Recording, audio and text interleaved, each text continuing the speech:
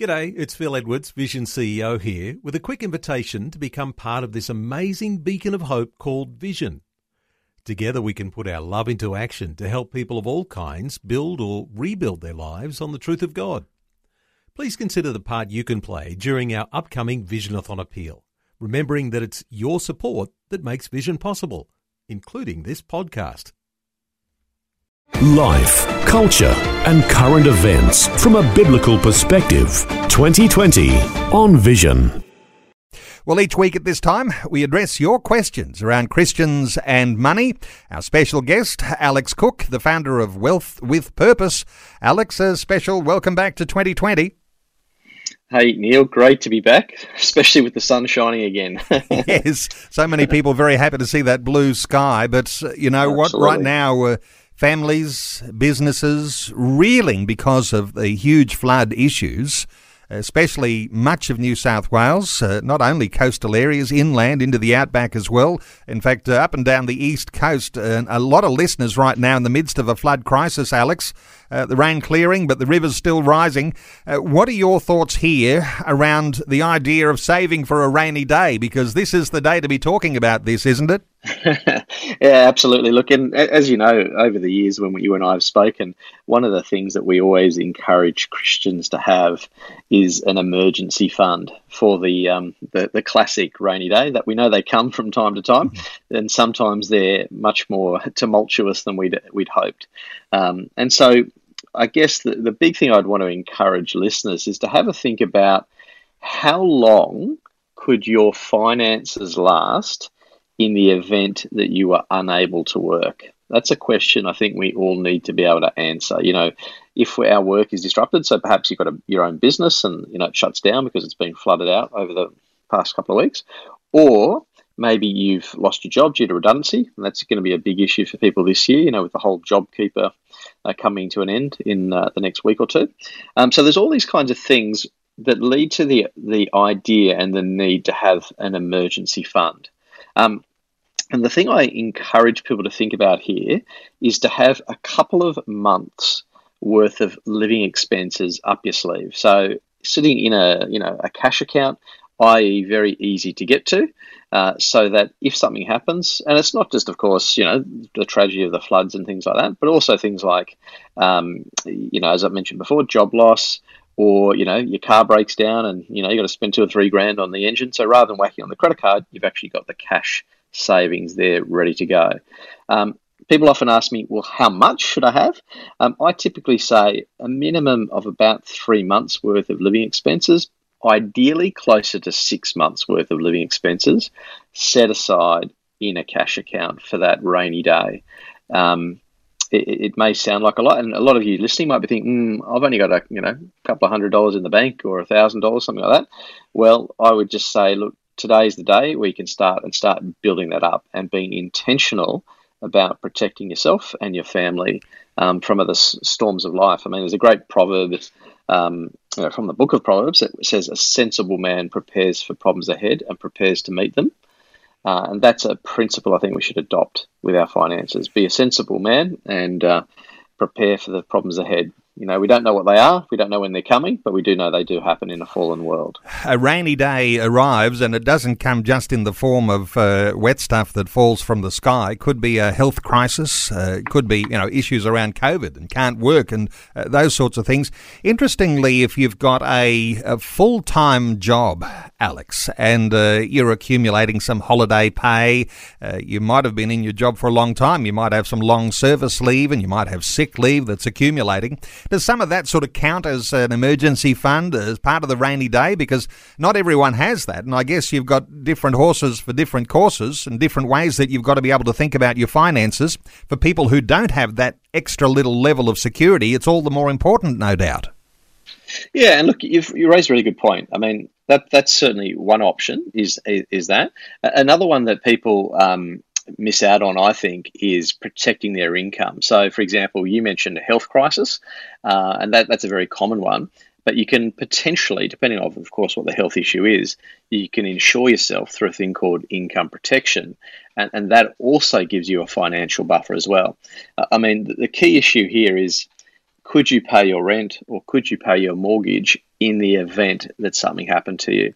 So there's a range of precautions that you can take to prepare for that. One, of course, as you said, is the cash reserves. The other is insurances to make sure you're in place. The other thing is, for those of you who are listening who have a mortgage already, you might have either an offset account, or if you make extra repayments into your loan, you have access to what we call redraw, where you can pull that all out.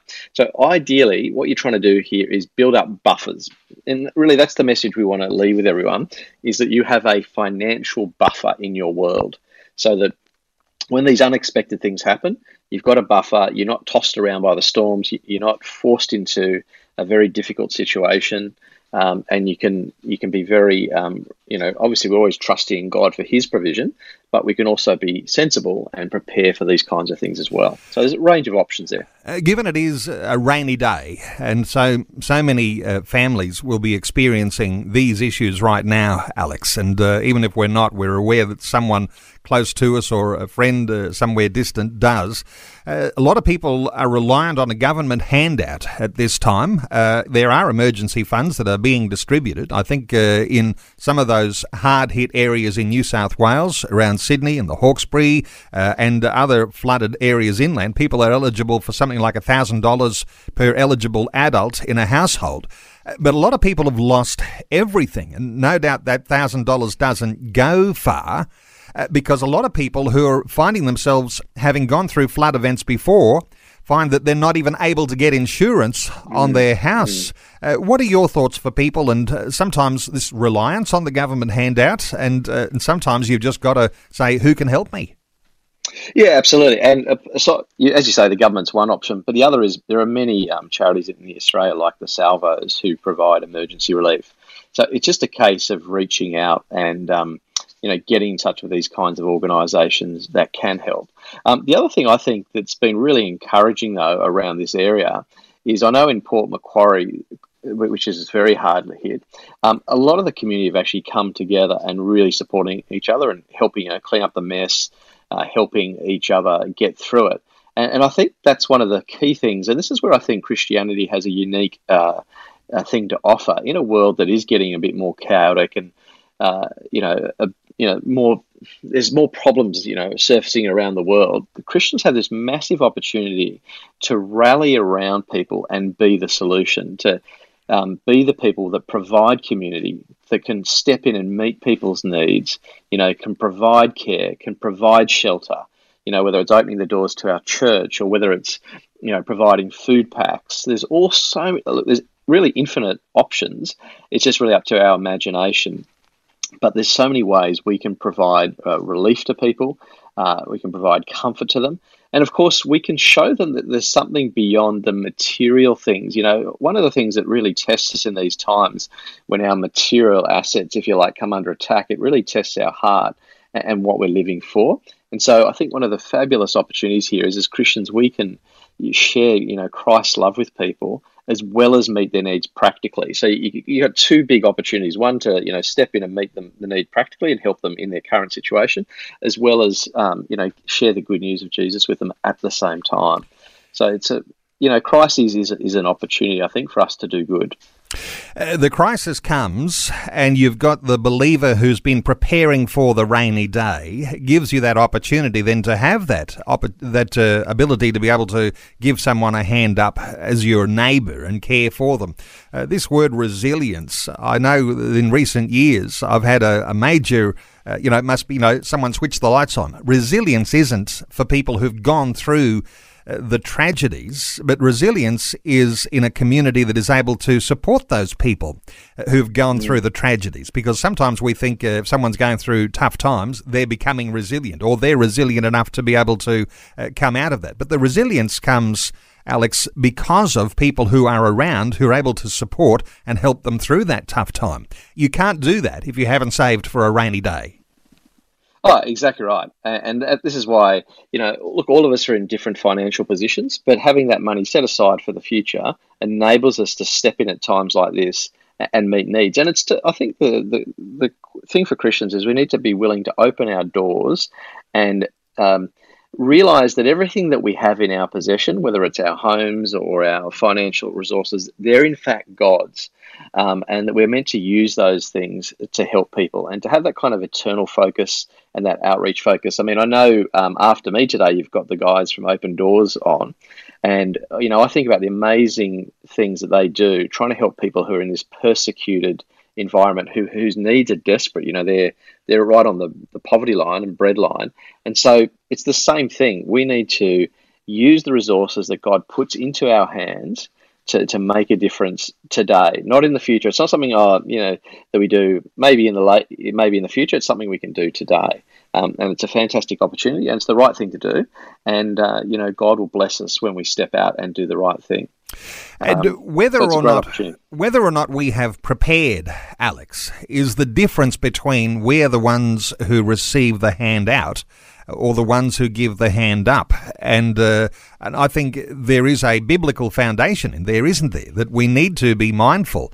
Because if we are wallowing in debt, and debt's one of those issues we often talk about too, and I'll get your impression here, but if you haven't saved for the rainy day, the likelihood is you'll be swept along into some new forms of debt. What are your thoughts here about, the debt being the villain in all of this? Yeah, look, it's a great way to put it. It is a bit of a villain, and that's how we certainly tend to think of debt. We always encourage people not to take on too much debt. And it comes down to this, once again, this whole idea of having buffers in your life.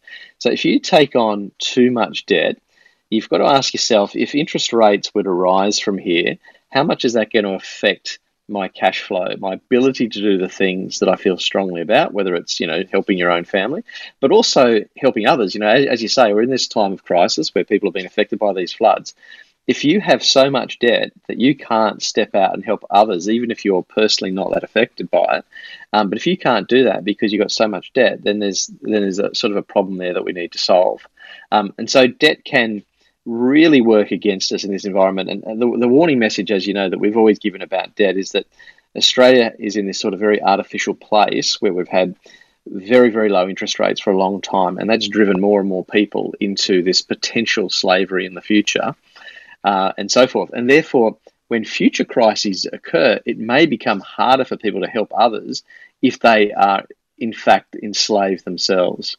So the Bible, and really what God is wanting us to do, is to be in a place of financial freedom so that we can do well with our money and do good with it.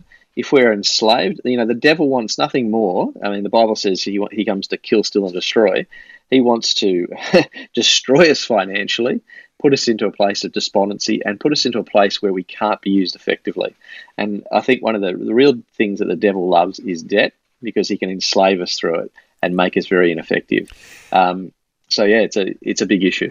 Just staying with debt for a few moments, and interesting because of floodwaters. There's that old expression, when the tide goes out, you can see who's wearing swimmers. And if you've prepared for the rainy day, you're going to be able to come through it okay.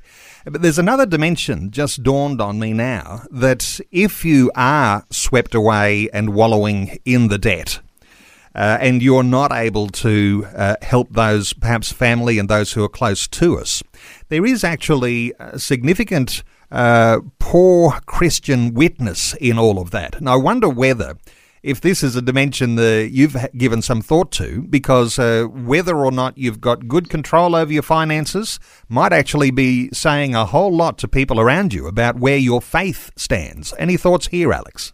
Yeah, look, it's a great one. I mean,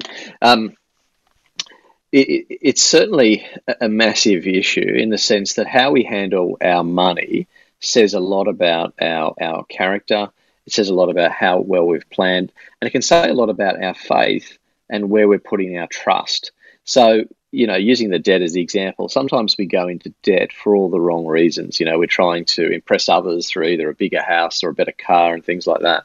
So it can say a lot about our faith. And as you say, it can be a poor witness.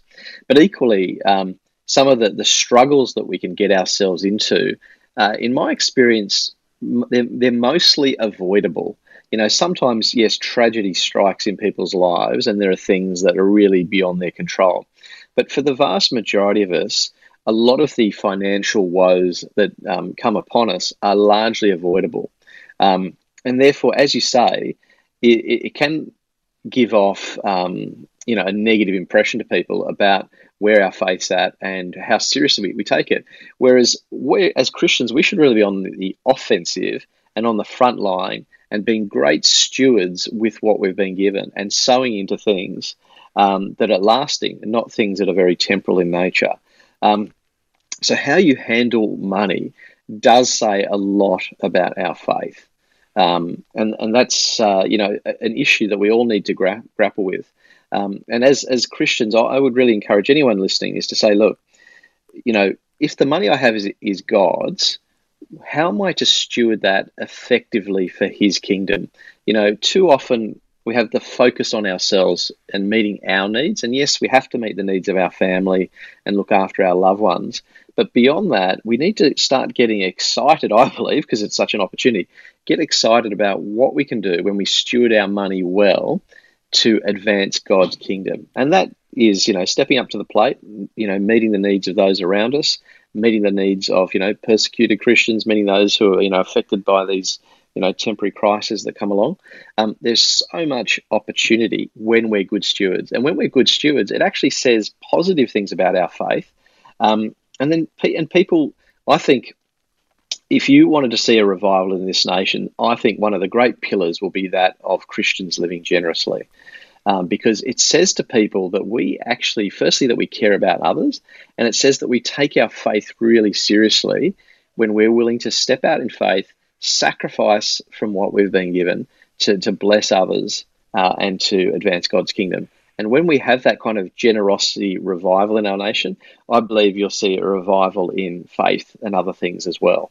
And it's a huge opportunity when we steward things well. Powerful thoughts, Alex Cook, and I guess not to say you ought to be ashamed if you're in a place of need right now and you need help, you need support, you need to know where to reach out and ask for that.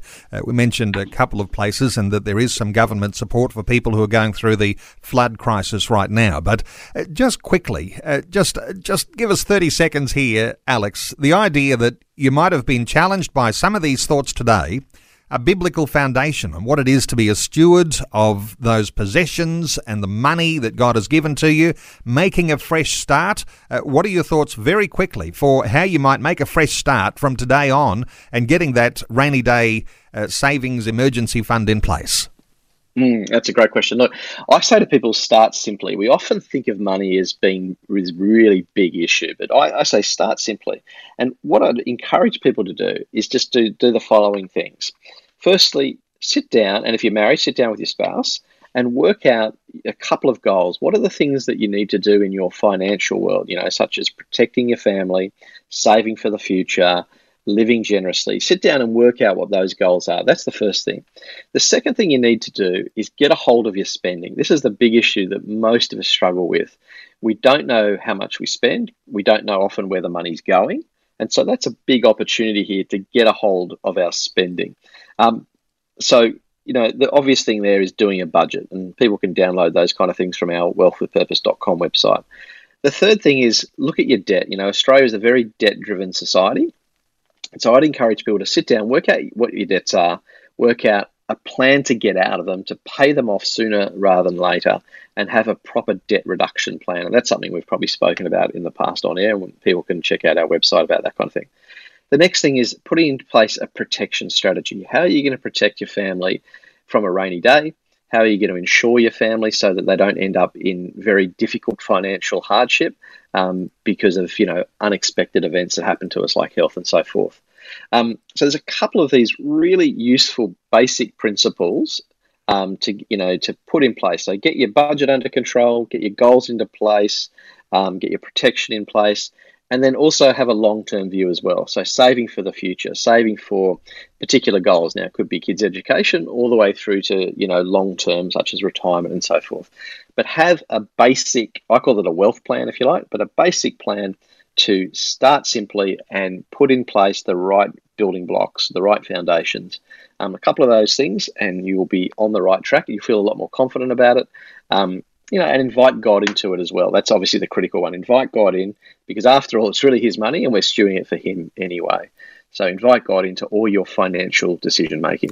Okay. And Alex, great insights as always. And as is often the case, and I do often say it's only a short segment with our Ask Alex segment, and there's callers waiting now, but we won't be able to take them. Our time has run out.